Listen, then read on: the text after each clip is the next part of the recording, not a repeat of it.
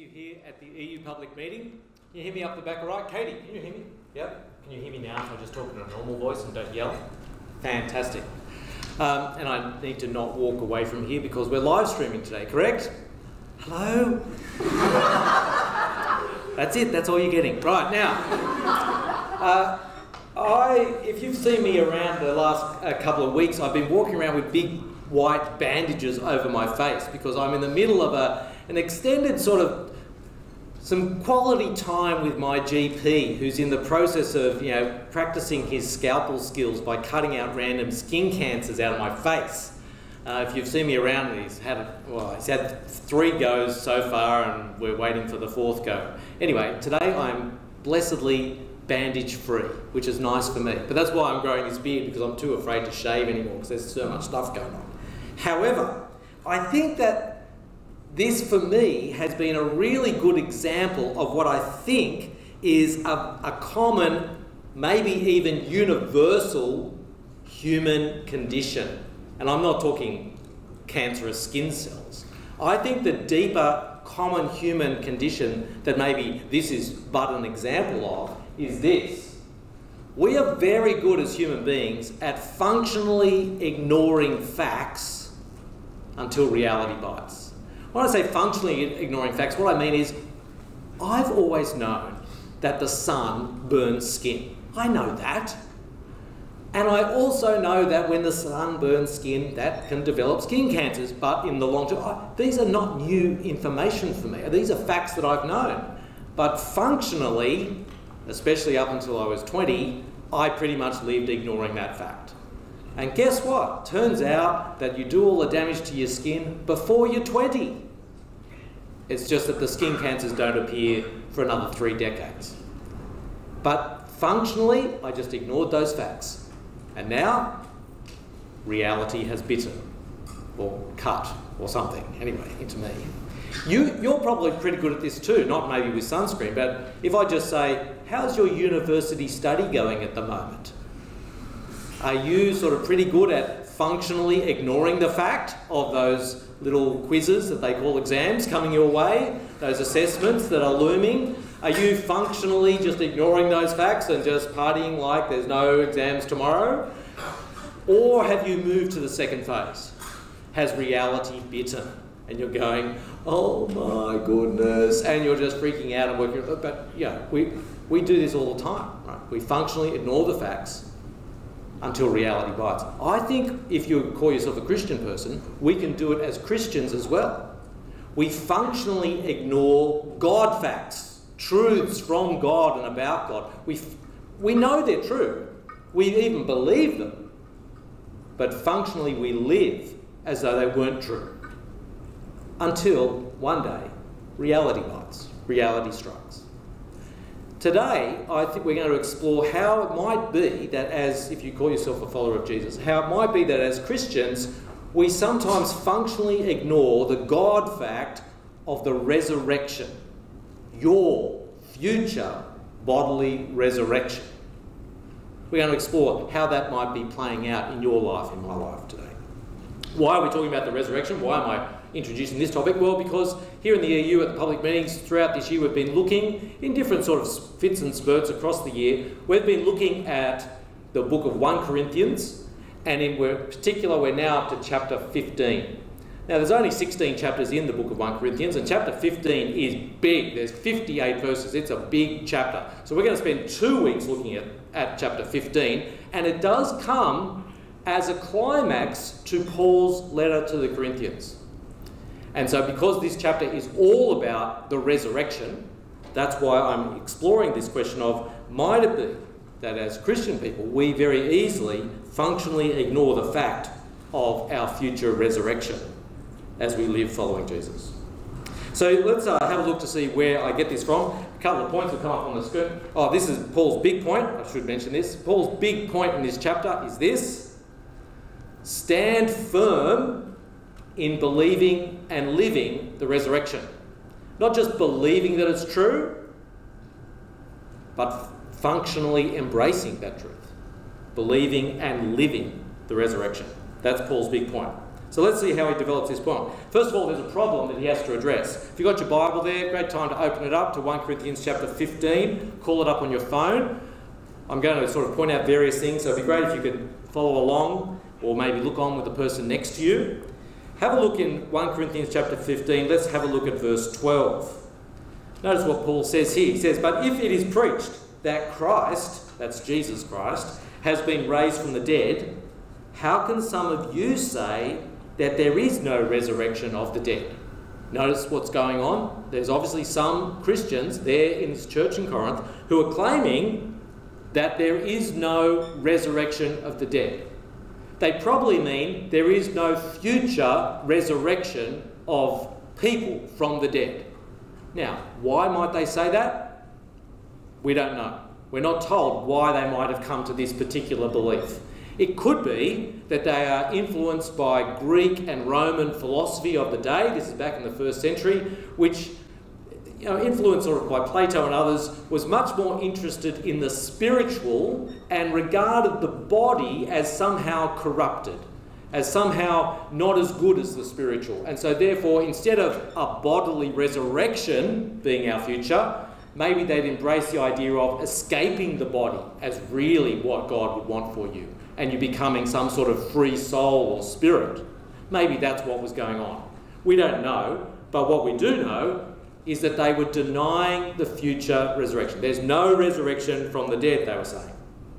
Paul draws a strong implication about this. If you look in the chapter, move to chapter verse 33 and 34, he says, "Do not be misled. Bad company corrupts good character."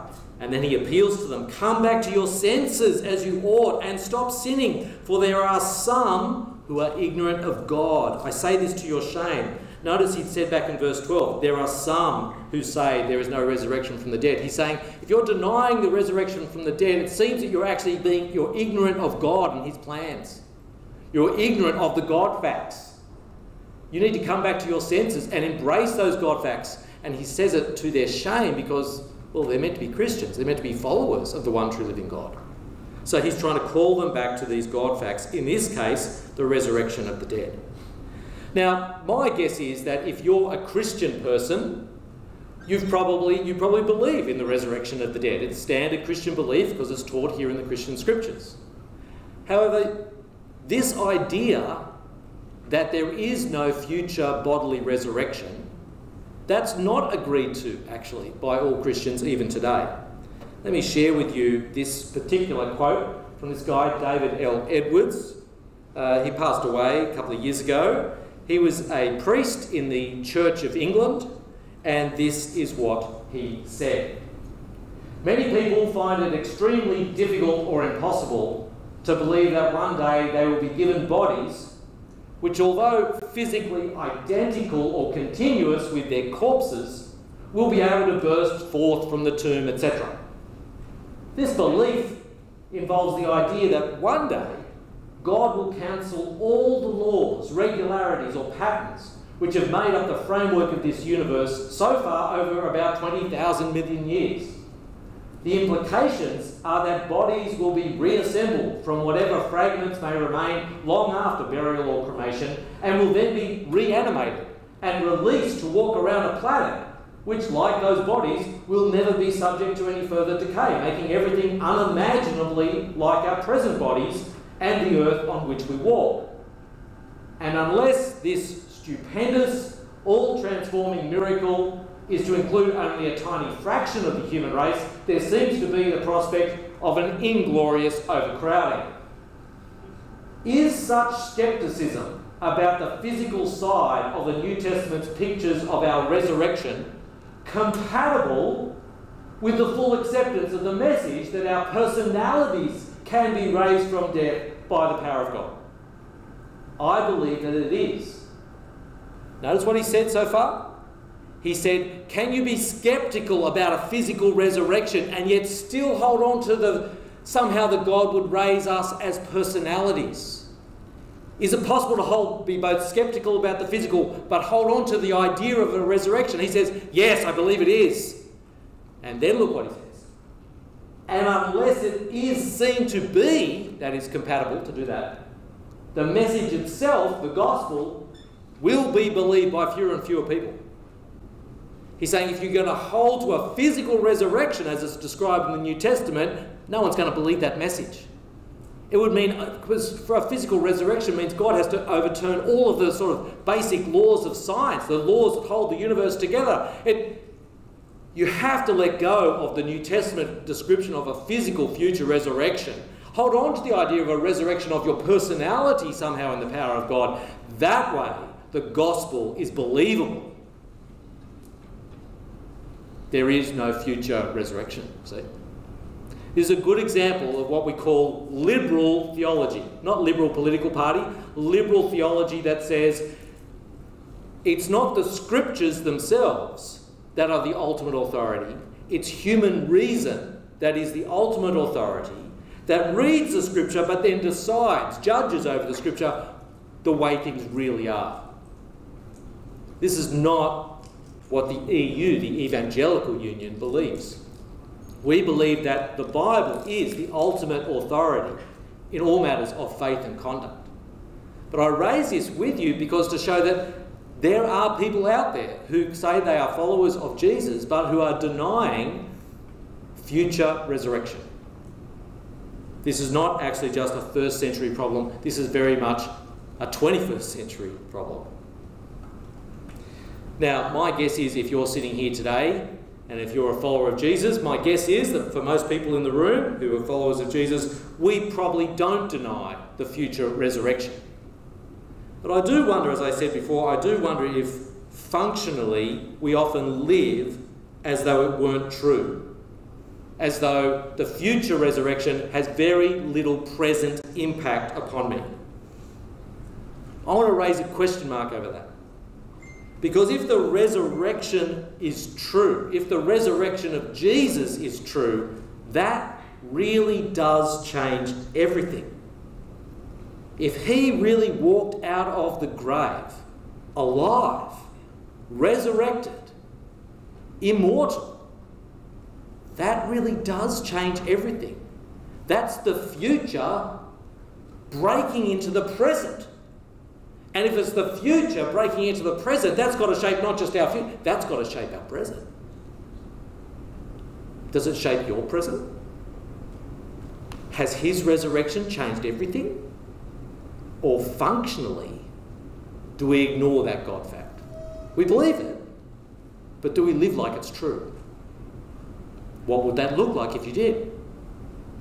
That's what we're going to explore. Now, this chapter is Paul's basic response then to this problem, the denial of future resurrection. Now, he builds a case in this chapter by going back to foundations. He starts with something that he hopes they're not going to disagree with. He starts with an area of agreement. So go back to the beginning of the chapter, go back to verse 1, our second point.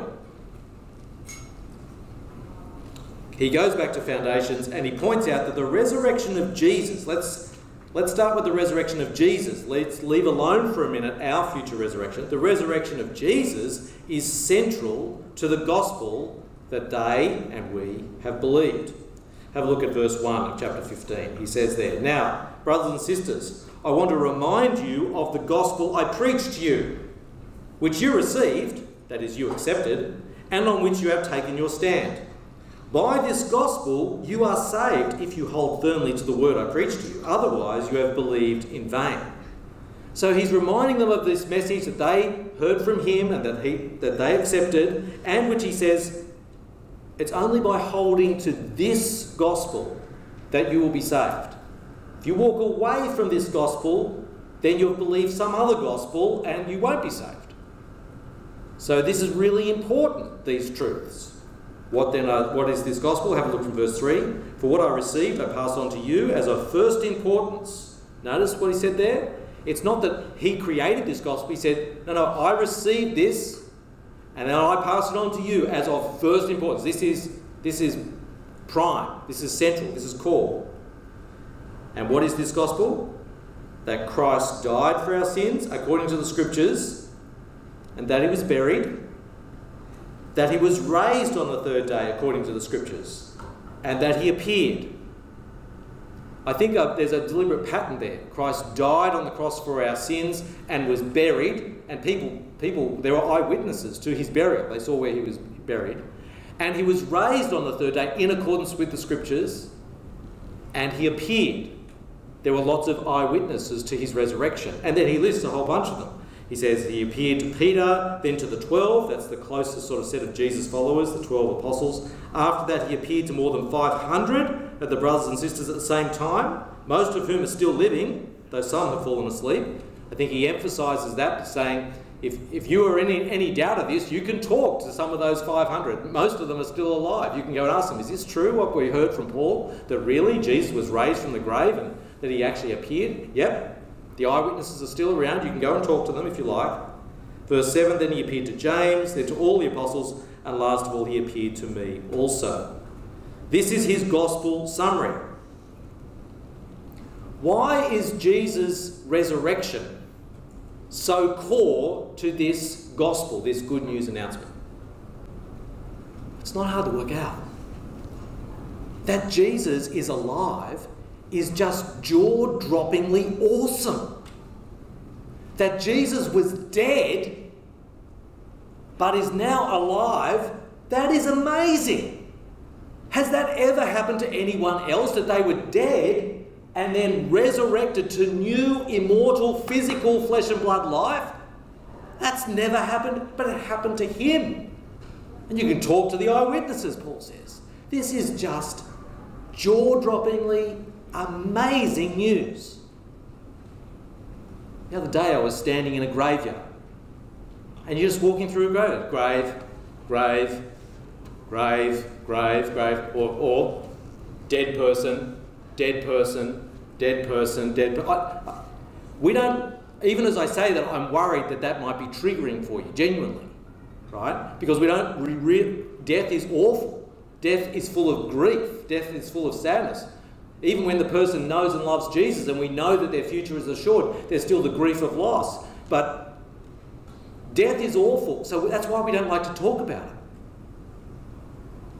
Jesus was dead. He was lying in one of those graves.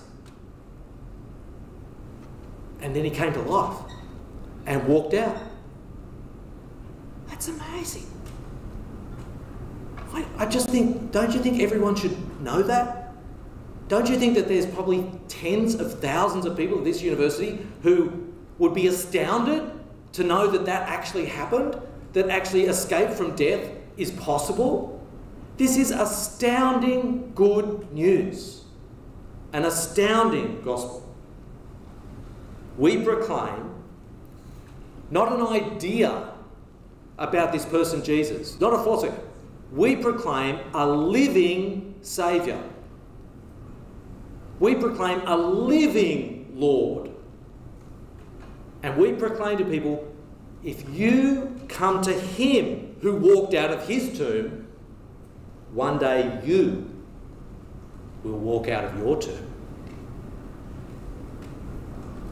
You and I are going to end up in one of those graves. That's okay. It's a consequence of sin. But if you come to him who walked out of his grave, you will walk out of your grave. That is amazingly good news. Many years ago at the EU's annual conference, I don't know if you went to annual conference this year, we spent the whole week thinking about resurrection. And I don't know, I mean, I shared lots of truths from God's word that week, and I hope some of it sort of sunk in with people, but there was only one thing that people seem to remember, because there was at one particular point in the week where I just said, Jesus is not a concept, Jesus is alive. He's alive today. And the reason I think that sort of, God used that to sort of really sort of take root in some people's hearts and minds was because some people made me a t-shirt after the conference. And this is the actual t-shirt that they made me. Quality screen printing here. Jesus is not a concept, it says. Jesus is alive. Maybe the lamest bit of EU merch ever produced in terms of quality, but you know what? I'm going to wear it. I'm going to wear it right now. Now, not to honour them who made it, though, they're dear sisters and brothers, but because, and not because it's, the flashiest thing EU's ever produced, but because this is true. Yes? Jesus is not a concept. He's alive. Has that truth lodged in your brain? You're not praying to some idea, some cloud. Jesus is alive. You're not hoping vaguely that God sort of knows what's going on. Jesus is alive. Now, the Corinthians probably didn't dispute the fact that Jesus was alive. The problem was that they decided to deny that there was a future resurrection for Christians. So look to see what Paul does next. Jesus' resurrection, he says, is inextricably entwined with our future resurrection, right? He's building a case. He starts with, this is the gospel I preached to you. Jesus' resurrection is central. You accepted that. Now he's saying the next stage of the case, Jesus' resurrection is inextricably linked to our resurrection. You can't have one without the other. And if you believe Jesus is alive, well, then that means there is a future resurrection. That's his argument. This happens in two parts. First of all, he says, no resurrection. If you're going to say no, there's no resurrection at all. If you're saying there's no resurrection at all, then that means Jesus can't have been raised. But if Jesus is not alive, Christian faith is just useless. It's futile. It's in vain. Have a look at verses 12 to 14 of chapter 15 there. But if it is preached that Christ has been raised from the dead, how can some of you say that there is no resurrection of the dead? If there's no resurrection of the dead, then not even Christ has been raised. And if Christ has not been raised, our preaching is useless, and so is your faith. Why is that? If Jesus is not alive, why is Christian preaching useless? Well, partly because Christian preaching, the preaching of the gospel, says he is alive, so it's a lie. But why is your faith futile? His answer is, because if Jesus is not alive, you're not saved. You're still stuck in sin. Have a look at what he says in verse 17. If Christ has not been raised, your faith is futile. You are still in your sins. Why still in your sins? Hang on. If Jesus died on the cross, isn't the cross the answer to my sin problem? Because he dies there taking the penalty and punishment for my sin. Why is it that I need Jesus to be alive to be saved from my sins?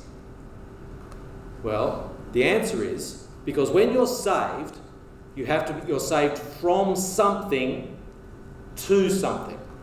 So, we all go to the beach, right? Because who cares about those quizzes? Let's just live functionally ignorant of the fact that they're coming, right? We go to the beach, we spend a nice time there, but then you end up in difficulty in the water. Fortunately, Bree is a fantastic lifesaver. I don't know if that's true, don't trust that. And Bree goes out and to rescue you. And when she rescues you and she saves you out of the water onto the land, right? To be rescued is to move out of one place of danger into somewhere safe. Jesus' death and resurrection affects that rescue, that salvation for you. If he's not alive, you've got nothing to be saved into. Because Jesus' resurrection life is the new life that you live as a follower of Jesus. The new life where sin is no longer your master. The new life where you're empowered by the Holy Spirit. The new life where you have a relationship with God as your Heavenly Father. If you take away Jesus' resurrection, you lose all of that. And you're stuck still in the consequences of your sin. You've got nowhere to be rescued to. If Jesus is not alive, your faith is futile. You're still in your sins. Paul then goes on the positive. But, he says, Jesus has been raised and his resurrection secures your resurrection. They are inextricably intertwined. Have a look at verse 20. But Christ has indeed been raised from the dead, the first fruits of those who have fallen asleep. For since death came through a man, the resurrection of the dead also comes through a man. For as in Adam all die, so in Christ all will be made alive, but each in his own turn. Christ the firstfruits, then when he comes, those who belong to him. The first fruits are literally the first fruits that come from the harvest, right? You go to the shops, the first mangoes of the season, you can see them there. They try to sell you a box of mangoes for about $1 million, because it's the first fruits of the season. What's so significant about the first fruits apart from their profit margin? What's significant is that it indicates a massive harvest is coming. I go there, I look at the first fruits and I say, well, I can't afford that box of mangoes, but I tell you, you can almost taste those mangoes. They're the mighty harvest to come. Don't misquote me here. Jesus' resurrection is the first box of mangoes, right? That Jesus' resurrection is the first fruits of the mighty harvest to come. The resurrection from the dead. Not one person. All who have believed in him. I'm sort of doing this wrong, aren't I? I should do it like this. Here's the harvest.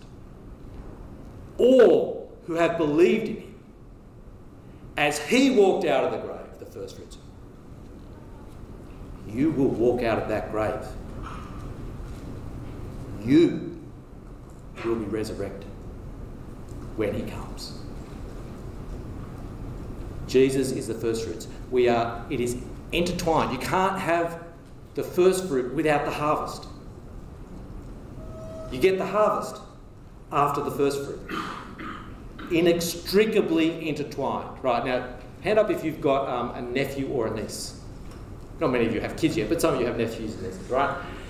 Just a hint. When you've got nephews and nieces, you need little fun things to keep them sort of engaged, entertained, right? You're the uncle, you're the aunt, you're the cool uncle and aunt, right? So you just got to do stuff to make them laugh. You know this finger trick? You do this one? Do you know this one? Watch. No! They love that one. They absolutely love that. That's for free. I'm giving you that one for free. It traumatises them. I don't think so. I don't actually think it traumatises them, but they are sort of intrigued. I'm going to give you another one. Ready? But we're going to do this one together. Ready? You go like this. Get 2 fingers like this. Ready?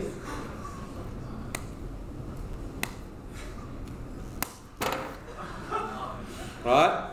Look at that. I moved from 2 fingers to in slow motion. Like that, right? 2 intertwined. Let's try it again. Ready? Here we go. Ready? I can't remember. Was it 3 or 4? Do you do it on 3? Let's do it on 3. I forgot. Right. 1, 2. Look at that. I moved my fingers from one hand to the other. They will love it. You think it's now this. I want you to get this in your head. This. What is this? This is Jesus' resurrection and your resurrection. Inextricably intertwined. You cannot separate them. As surely as Jesus was raised from the grave, you will be too, if you put your trust in him. Inextricably intertwined. So whenever you see that, that's you. And that's him, raised. How good is this gospel? How good is this massive good news announcement from God? Death is undone. Death is undone. I used to be a church pastor, and one of the things you do as a church pastor is you take lots of funerals. Funerals, as I say, are always sad. There's always a sense of loss, whether the person knows the Lord or not. But it was particularly sad when I had to take funerals for people whose family didn't know the Lord Jesus.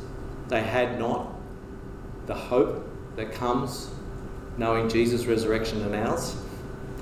And so the best that could be offered when people stand up to give their eulogies, the best that could be offered was usually vague, wishful thoughts. Like, I'm sure they're up there somewhere looking down on us, just laughing now. Or vague, wishful thinking was the best that they could latch onto. The Christian good news message is not vague and wishful. It's concrete and real. Jesus rose from the dead, and so will all those who put their trust in him. Death is undone. It no longer has the victory. No, God has a plan that he's already put into operation, which we'll talk more about next week. Jesus has already walked out of the grave. Well, finally, Paul then moves on to talk about how Christian living is shaped by this future resurrection. Remember, I said his big point in this chapter is stand firm in believing and living the resurrection. So he's shown them why they need to believe this resurrection, because Jesus' resurrection and theirs is inextricably intertwined. And now he points out that you need to actually let this shape your life. Christian living, he says, is in vain, it's pointless, if there is no future resurrection. You can see this in verse 29. He says there, now if there is no resurrection, what will those do who are baptised for the dead? If the dead are not raised at all, why are people baptised for them? Now this is a little bit confusing. What is this baptism of the dead, or baptism for the dead he's talking about? The reality is we're not sure. Clearly Paul knew what he was talking about, and he expected that the Corinthians would understand. So this seems to be some sort of practice that was going on in the Christian community, which was based around, a practice based around the hope of the resurrection. And he's saying Christian practice of this baptism for the dead makes no sense if actually we don't believe in the resurrection of the dead. But also, as he goes on in verse 30, and as for us, why do we endanger ourselves every hour? If I die every day, I mean that, brothers and sisters, just as surely as I glory over you in Christ Jesus our Lord. If I fought wild beasts in Ephesus for merely human reasons, what have I gained? If the dead are not raised, let us eat and drink, for tomorrow we die. So there in verse 30 through to 32, he's saying, as I go about this work of sharing the gospel of Jesus, as I travel as this sort of missionary church plant all around the Mediterranean, sort of trying to share the good news of Jesus, why am I enduring such hardship and suffering if there's not the future resurrection? When he talks about fighting wild beasts in Ephesus, some of the sort of academic commentators get a bit troubled by that. They go, oh, hang on, when we look at the book of Acts, nowhere does it mention that Paul actually had to fight wild beasts, so maybe this is a metaphor. Maybe the wild beasts at Ephesus are actually opponents, people who he's sort of turning into a metaphor, the wild beasts of Ephesus. Well, who knows? But, I mean, it's quite possible, actually, in Paul's day and age, as he was travelling around, going from place to place, there were wild animals. I mean, it's the first century, right? There are lions in that part of the world back in the first century. Quite possibly, as he's just trying to go from place to plant churches and share the gospel of Jesus, he had to fight wild beasts at some point. He's saying, why am I doing this crazy stuff? Just go back to Tarsus and live a nice life as a tent maker. Why am I enduring if there's no we may as well just eat and drink. Tomorrow we're dead. He embraces the work of the Lord because of the resurrection, which is where he lands the chapter right at the very end. Have a look at verse 58. Right at the very end. Therefore, my dear brothers and sisters, stand firm, that is, stand firm in this belief about the resurrection. Let nothing move you. Always give yourself fully, or literally always abound in the work of the Lord, because you know that your labour in the Lord is not in vain. Because if there's no resurrection from the dead, then this Christian gospel, us talking about Jesus, it is in vain, right? Because your faith is futile. You're still in your sins if there's no resurrection. But he's saying, no, but Jesus has been raised. You and him, your resurrection is intertwined, guaranteed by his. Talking about the gospel is not in vain. All that you do for Jesus is not in vain. And because of that future, always abound in the work of the Lord. Because in the Lord it's not in vain. In fact, this is the good news that the world needs to hear.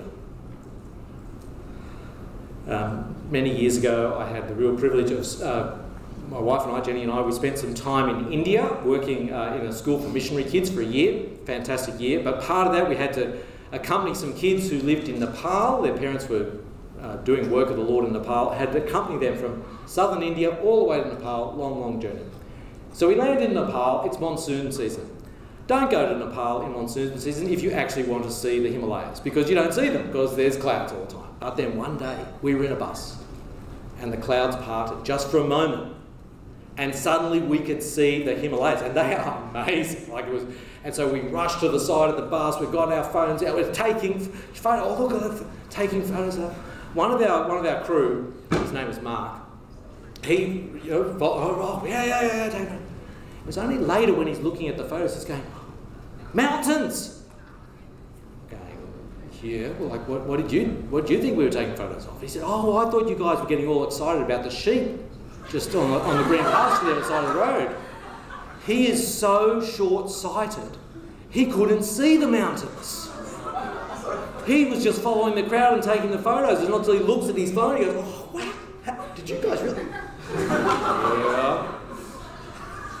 I sometimes think we are the short-sighted ones. You are going to walk out of the grave. Jesus is going to come back. Your resurrection and his, has that shaped your present? Paul says, stand firm. Let nothing move you. Always abound in the work of the Lord, because in the Lord your labour for him is not in vain. This is good news that people need to hear. So, do you believe in the resurrection of the dead? Functionally, do you actually believe it? Do you live it? Have you forgotten that Jesus is alive? He's not a concept. He's alive. How good is this gospel? Death is undone. So stand firm in this belief. Don't be moved from it. Live it out, abounding in the work of the Lord, because in him it's not in vain. Thanks for listening to today's talk.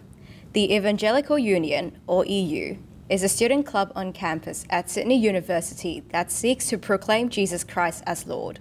To join us or to find out more, please visit sydneyunieu.org.